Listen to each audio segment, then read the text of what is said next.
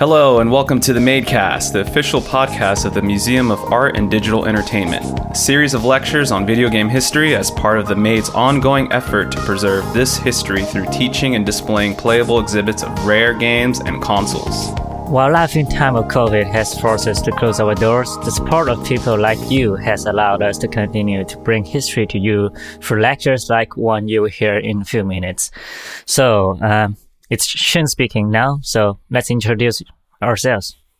How's it going? I'm Alex. You can call me Red, because the other Alex is more important. I'm Anthony. And I'm Miles. This week we'll discuss video game news, and then we'll hear from Alex Handy and special guest Frank Cifaldi, who's a video game preservationist, historian, developer, and founder of the Video Game History Foundation. They'll be talking about video games from the 1970s, as well as the Magnavox Odyssey, the first console. Afterwards, we'll close out with the games we're currently playing and give thanks to our Patreon supporters. Now, let's hear some news. World of Warcraft is getting a new expansion. Can you believe it? Another one. I think that makes 8. Still going strong. This new expansion called Shadowlands is coming out on November 23rd. Okay. November 23rd. That is my brother's birthday, actually. He never played WoW. He never played War. Children's card game. They've turned it into a digital card game now, but no. Well, happy early birthday to him. Yeah. Pre-launch begins November 10th, so that'll give you plenty of time to level up all those alts you've been sort of keeping in the background. So, like, as a non-native WoW player, what does it mean by, like, pre-launch? Is that essentially just, like, a beta that we would see? Pretty much, yeah. It's sort of like a warm-up to the expansion. Kind of give players time to get back into the game, prepare for all the new content, maybe explore some of the other old expansions that you didn't get to go through. Okay. Alrighty. Because with big games like that, I've always been interested in them, but then I'm just like, this is the only game I can play if I pick it up, and I like other games. Right, yeah. The leveling process in WoW has actually been reduced, so you won't have to spend hours on hours of grinding to level up your characters. They've reduced that time because they've compensated for the fact that, there's all these games out. So they're taking a book from Chun's game, Final Fantasy XIV, huh? Making it more accessible. Yeah.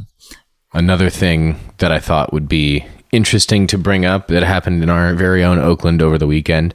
It was Halloween on Saturday, and for the Friday, Saturday, Sunday, Nashville Hot Chicken Joint, world famous Hot Boys here in Oakland, California, got their own costume set up, and they turned the entire restaurant into Cluck and Bell from GTA.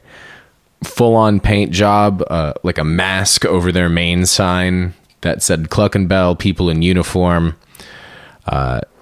handing out cans of Sprunk or bottles of Sprunk. It's their knockoff Sprite cans, like with legit labels and everything. They did a really killer job with the level of detail. They even had a band board featuring Trevor Phillips from GTA 5, basically saying it's like not welcome in store. If you see him, make him leave. And it lists like all his depravity and everything else that he's done. It's one heck of a thing to completely do to a restaurant just for Halloween, and I thought it was pretty cool. They had an IGN article written about it, I thought that's one way to get the word out about your restaurant. Get an IGN article. I saw some of the photos you posted, and I thought those were really good. Mm-hmm. Like, I'd never seen a restaurant do that. Yeah, I was apparently. Games are now reaching the edible realm. I mean, the only thing we've seen from that recently is I think we've seen there's Binging with Babish on YouTube. We'll do video game food on occasion. Oh, yeah. But other than that, not a whole lot else. I thought that was just a really nice little tidbit here that the community is going with the games. No, yeah, that's a cool thing. This week's lecture from Alex Handy, director and founder of The Maid, will be a brief overview of video games during the 1970s. We have a special guest, the original video game archaeologist, Frank Cifaldi himself, founder and director of the Video Game History Foundation. And without further ado, we'll throw it on over to them. Here's Alex and Frank. Hi, this is Alex Handy here, speaking today with Frank Cifaldi, founder and now co-director of the Video Game History Foundation. I see you have a co-director, Frank. Welcome. Thanks for being here. Thanks for having me. It's a pleasure to have the original video game archaeologist himself on the show. And I hear you... The original, but... well, I'm old. I always thought of you as the original. But the other thing is you've got a new podcast going on too, right? So. Oh, that's true.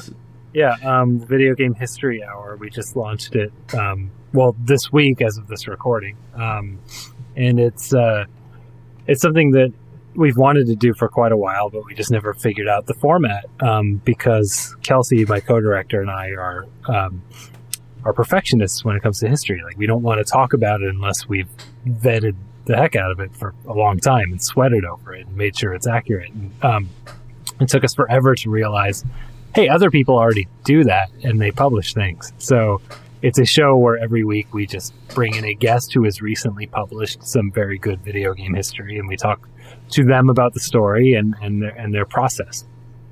Yeah, that's sort of the tactic I'm taking here is, I can blather for a while, but there's plenty of people to bring on and talk to, like you. Sure. So I specifically brought you on today because I wanted to talk about the very early days, like the early 70s. Okay. I wasn't alive, but I'll do my best. Well, neither was I. But the last episode, I talked about things like Bagatelle and sort of skill cranes and the older sort of puppet stuff you see at the Museum Mécanique. So I left off with Ralph Baer and actually how impressive it was that you could actually create how many games are in the Odyssey? Like 12? However many games are on there. Yeah. With just dots of light, right? Well, sure, but have you played an Odyssey? Yeah, I'm not saying the games were stellar. Right, but what I'm saying is that there's not even game logic, and for the most part, the games are in your imagination, with the Odyssey. Absolutely, but that's a tradition that kept on into the 80s with interactive fiction and games that played on Traveller, the role-playing game, but doing it for the first time, I feel, is an incredible accomplishment of creativity to come up with anything you could do with those lights on the screen.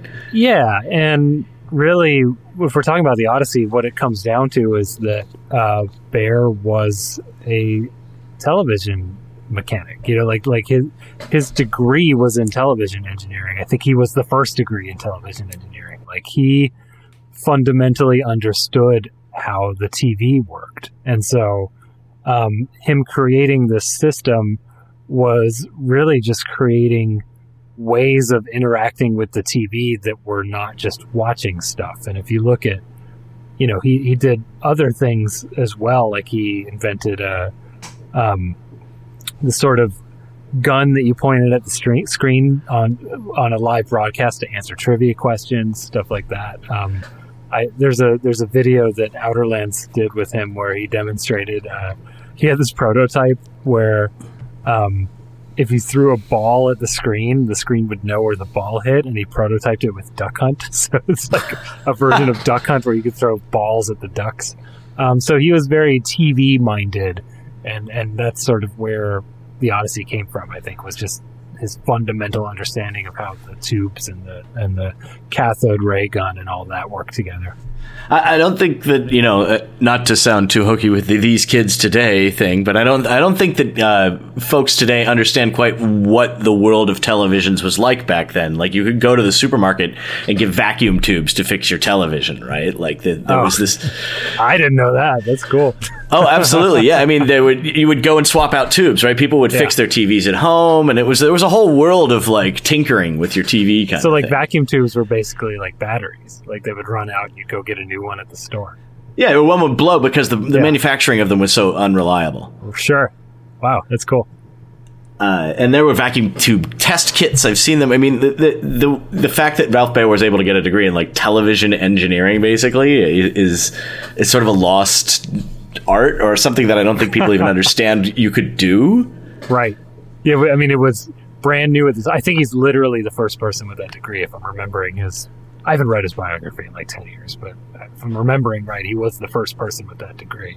I wouldn't doubt it. And the last one with that degree was probably within his lifetime. So yeah, exactly. And then after that, it turned into a mail-away college correspondence school because television started to become mass-produced, not sort of works of feverish engineering assembled by singular hands in a small, because they were really complex. And game development evolved to not be after hours at a military contractor's office. Yeah. Or out of NASA offices. I mean, literally at the same time that this was going on with Ralph Baer, and the Magnavox Odyssey is launching, you've got Maze War being developed at NASA Ames, right? I'll have to take your word on it. I don't remember that one. I mean, but it's interesting to parallel where these two different development periods were. Like Space Wars certainly predates the Odyssey, right? Like the computer stuff was way ahead. Yeah, I mean, yeah, you have sort of these proto games happening on the few college campuses that had the computers that could do that, right? The PDP-11s. So,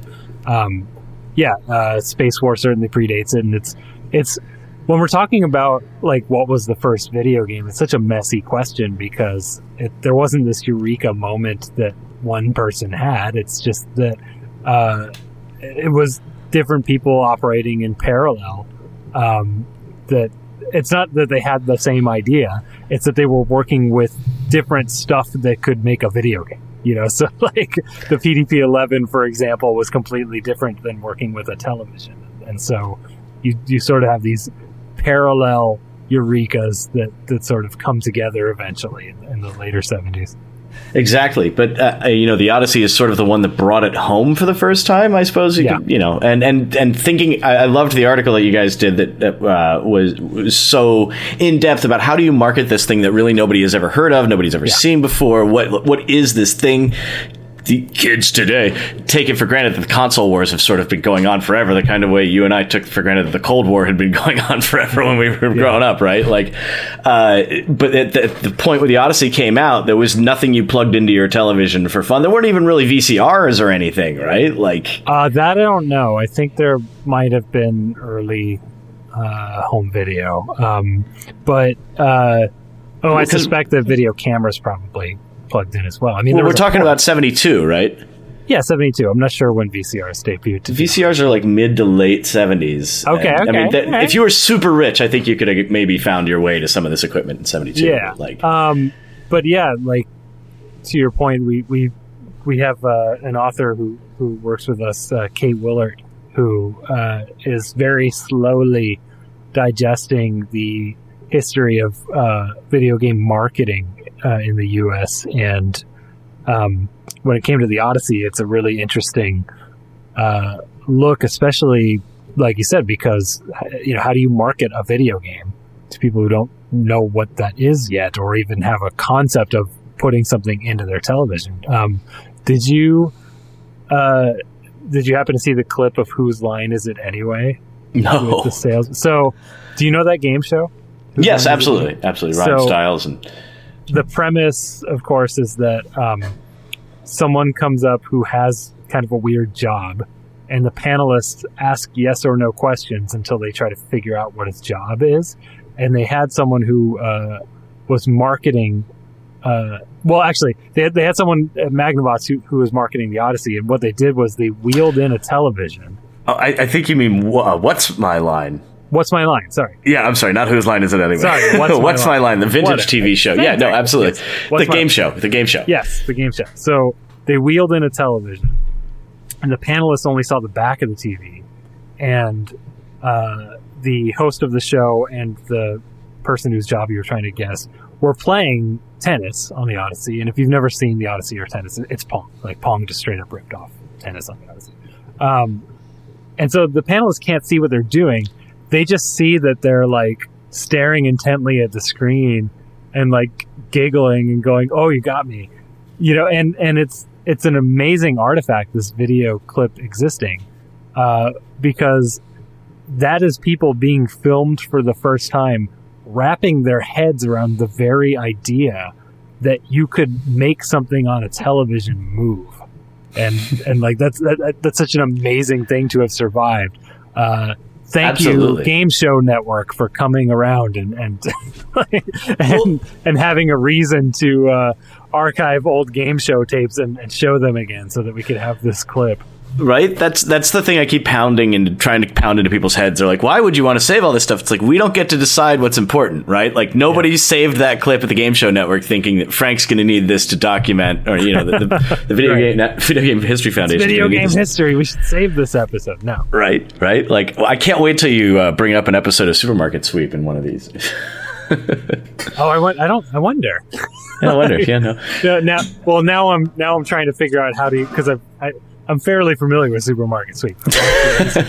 So, is it possible that there's video game history in supermarkets? I would wager there's at least one game developer who's shown up on that show.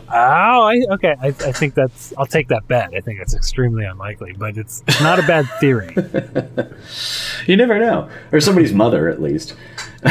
Sure. That brought me. I wanted to spend all that a little bit of time talking about the Magnavox, sort of placing it contextually. I'm a big fan of those humongous history deep dive podcasts, but this is only a half hour, so context being very important. But I wanted to also spend time talking about your organization, because I think what you guys do is super important, and I don't think people quite understand it as well as maybe they should in the games industry. Sure. So you're asking me to pitch it? Well, first off, why don't we talk about the Source Project? Let's start with that. Okay. So one of the things that we've got going on at the Video Game History Foundation is what we call the Video Game Source Project. And essentially this is an awareness campaign and a call to arms around the importance of preserving the raw materials that went into making a game. At the foundation, we are not really concerned with retail video games, right? Like we've got museums for that. We've got the Made, we've got the Strong, we've got MVM, we've got video game collectors, for God's sake, right? Like, we have people who are collecting and preserving and storing retail video games. But what we don't tend to have are the raw things that went into making them, which is what historians actually need to tell history, right? Like, we don't context. We need context. And it's like, when you're writing if you're writing a film history book on Citizen Kane, you don't just watch the movie and like extrapolate from the movie. You research raw material. You access the original script. You find letters of correspondence. You even find rough cuts of the film, old press material, things like that to kind of tell that story. Whereas with video games, like, we don't tend to have access to that kind of stuff, so we don't write really in-depth history unless we go out and find it. So what we're trying to do with the Source Project is start collecting that raw material around video games, typically the source code, sometimes the source art, source music, et cetera, and archive it, make it available to people, and just blast it out there that, hey, this stuff's important, in the hopes that people contact us and go, hey, I took this thing home that I shouldn't have. Do you want it? Which has happened already, which is great. I mean, that's sort of the way most of the source code in this industry has been preserved, is somebody took it home, right? Absolutely. I've said this many, many times, and I probably said this on the first episode of the podcast, but you can go see Rembrandt's house and all the things that he used and how he worked, but you can't go and see how a Atari 2600 developer worked. You can't yeah, that's true. And that's ridiculous, because that was only 40 years ago, right? Yeah. Sure, I agree with that. I don't know that we need to replicate Gary Kitchen's desk or whatever to understand how games were made, but no, but investigating his documentation and his source code will basically do that for you, right? Like, it'll help you understand the problems that needed to be solved, how the systems work together, stuff like that. So I don't know if you happen to see the Monkey Island event that we did as part of this project.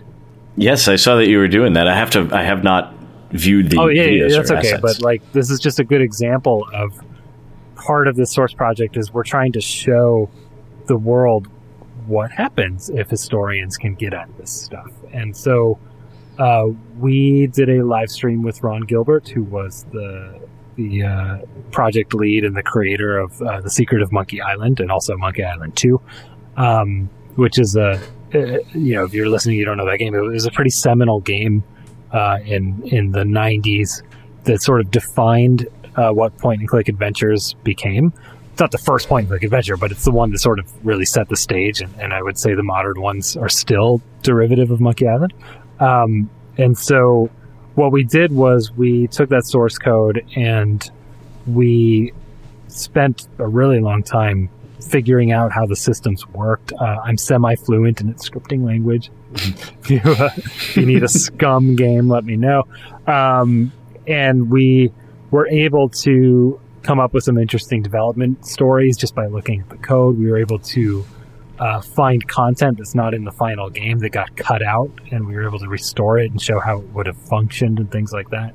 And we did a live stream with Ron to talk for 2 hours about how the game was made and to actually show it, including a section where I live coded a new scene in the game, and it took like 5 minutes. And what that did was show people what to me was the core of Monkey Island's development, which is that its authors could really quickly, if they just thought of a dumb joke, type it in code and build the game and see what it looked like. And that to me is what made that game so special.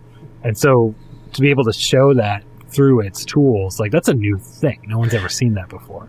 And plus, I should point out that that's something that software development companies pay billions of dollars for. Facebook spent $1 billion so that when they sat at their desk, they made a change to Facebook code. You could see it instantly because that makes developers go really fast, and that makes the software better, right? Like, this is a fundamental principle of software development, that feedback loop. And then adding on to that, the fact that, yes, this is source code, yes, this is complicated stuff, but you've tied it back to people. You've tied it back to Ron. You've tied it back to the team, the people who actually made that game, and you're able to surface the stories of the human beings behind all this stuff, which so rarely gets done.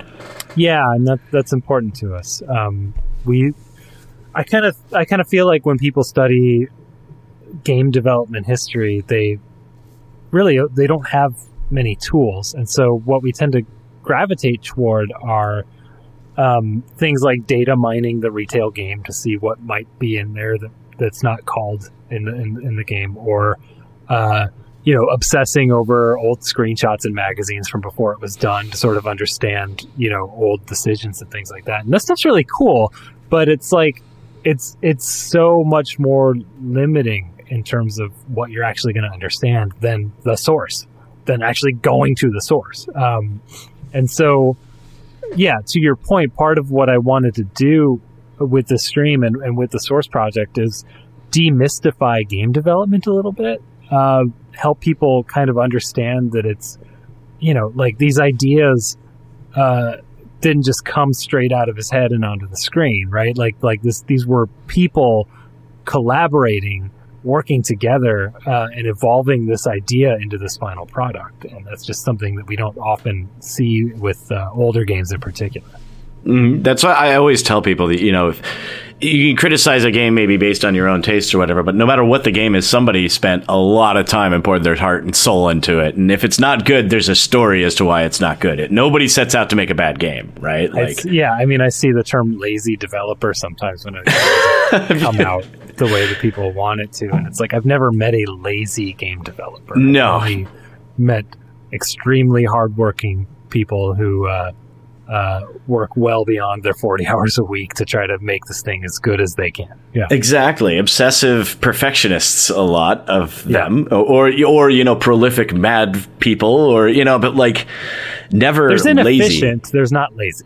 Yeah, not lazy. I mean, certainly there are people who will, go around in circles or things or develop games for 20 years, but that's fine. Like, look at Dwarf Fortress. Look how long that game has been in development. And I still say that is one of the best games ever made. And, it chokes CPU with simple tile sets that are represented by ASCII. Anyway, we have about a minute left to finish off here. So I wanted to let you talk about just generally what the Foundation's up to, aside from the source project, and also, to generally call out anything in Oakland, since you're also in Oakland like we are. Yeah, that's true. I just want to quickly just sort of say what it is we are, which is that because we're a little bit hard to understand because we're not a museum like the Maid is. We are strictly an archive of material that would be of interest to historians. We're not someone that necessarily is here to entertain or enrich, the general public. We're here because we want better history books. We want better documentaries. We want people to understand history in a better way to publish their own works. So, like you said, we're based in Oakland. We focus mainly on behind the scenes materials like the Source Project and on building the first dedicated video game history reference library in the country. We have, I don't even know how many thousands of magazines and books, but several thousand, full runs of most of the American stuff. And then a lot of like press material and things like that, old, preview builds of games, stuff like that. And, gamehistory.org if you want to know more. Also, your big thing, the one thing that like most people generally know you for is that you find lost games. You're like the Indiana Jones of finding games. I mean, for God's sakes, is it South Dakota or North Dakota? It's North Dakota, right? Where in North Dakota is Carmen Sandiego? Yeah, we'll just leave it there and let people Google what that. I mean, of all the games you found, that's my favorite. Yeah, that's a pretty good one. Thanks for coming down, Frank. We appreciate you being here. Yeah, no problem. Thank you. Thank you, Alex and Frank, for that wonderful discussion on video games from the 1970s. If you would like to keep up with Frank, you can do so by following his Twitter at Frank Cifaldi. That's FrankCifaldi. If you would like to know more about the Video Game History Foundation, you can do so at gamehistory.org. Be sure to also check out their new podcast, Video Game History Hour. Now, let's take it back to our host as we wrap up the Madecast by talking about what video games we've been playing this week. So, if you're a Destiny 2 player, this will be a very big week for you because the latest expansion, Beyond Light, will be coming. Actually, by the time you hear this podcast, it's already came out. I'm probably playing it like crazy. But, the Destiny 2 latest expansion, they actually do a lot of new changes in their game. So this week is the last week I can play about the new concept because they're about to watch some of the old raids and contents into it. So my friends are grabbing me, robbing me and bombing me on mail to say, hey, let's go to do some old raid or we can never do that anymore. It's been quite a crazy week, I have to say. I've been playing Watch Dogs Legion since the launch. Ooh. Actually, How is it? I lost a couple hours of sleep each day. So it's that good, huh? I've been excited for this game since they announced it. So I was really stoked. Launch day. And it's mind-blowing just how they designed this whole world in which every NPC is a playable character with their own special perks and abilities. Yeah, I was watching people playing it like a few days ago or maybe yesterday. It's very fun. I found the streamer just because there's so many interaction you can do with the people walk around you, and you can just like shame them or say something really, really bad, or just keep swearing on them or just dance with them. And if they can't bear, they will just come up and give you a punch or something like that. I laugh so hard on that. It's just so funny. It's such a great job for Ubisoft and do that kinds of detail of interaction and with every single people who walk by you. It's really, really good job, Ubisoft. Yeah, the only thing I've still been playing a little bit of The Witcher. I said how I thought it was on the last mission that I just stopped picking up. Turns out it wasn't. Turns out I had a bit more to go, but it's definitely a more linear progression at this point, which is kind of weird.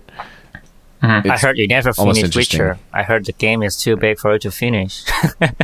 I'm not finishing, quote unquote. I'm getting to the point where credits will roll on the screen.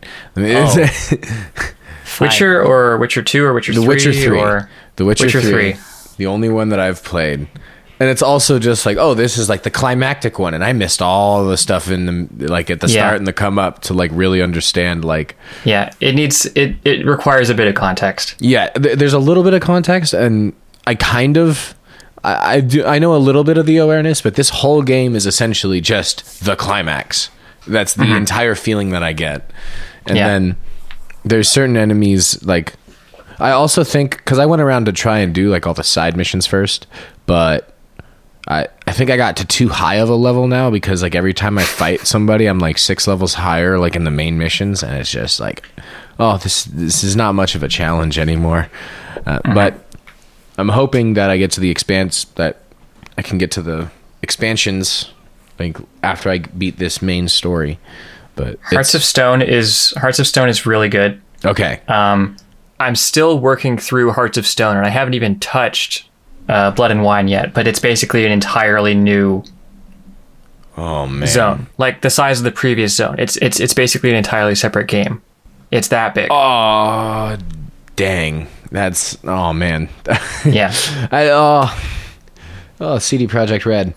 Yeah, it is probably one of the most in-depth, detailed, well-polished games I've played in a long time. Mm-hmm. And we could talk about it for hours, but we are running out of time. Again? In fact, we have already done so. Alrighty. Thank you for listening to the Museum of Art and Digital Entertainment's official podcast. Next week, we'll be talking about video games from the 80s, probably the most interesting decade in gaming history. You will not want to miss this one. If you've got any thoughts, questions, corrections, or general museum ideas, shoot us an email at info@themade.org. We'd like to send out a big thank you to everyone who donated recently and our Patreon supporters who keep the Made afloat. Patreon donors will be getting this podcast 1 week before it goes public on the major streaming services, and will continue with future episodes every week. Also, huge thank you to Aaron Sheroff for composing the theme song for the Madecast. Thank you, Aaron. And one last thank you to Frank Cifaldi for joining us on this week's Madecast. Thank you, Frank. Till then, I'm Red. I'm Miles. I'm Chun. And I'm Anthony. Thanks, and we'll see you next time. Next time. See ya. Have a good one.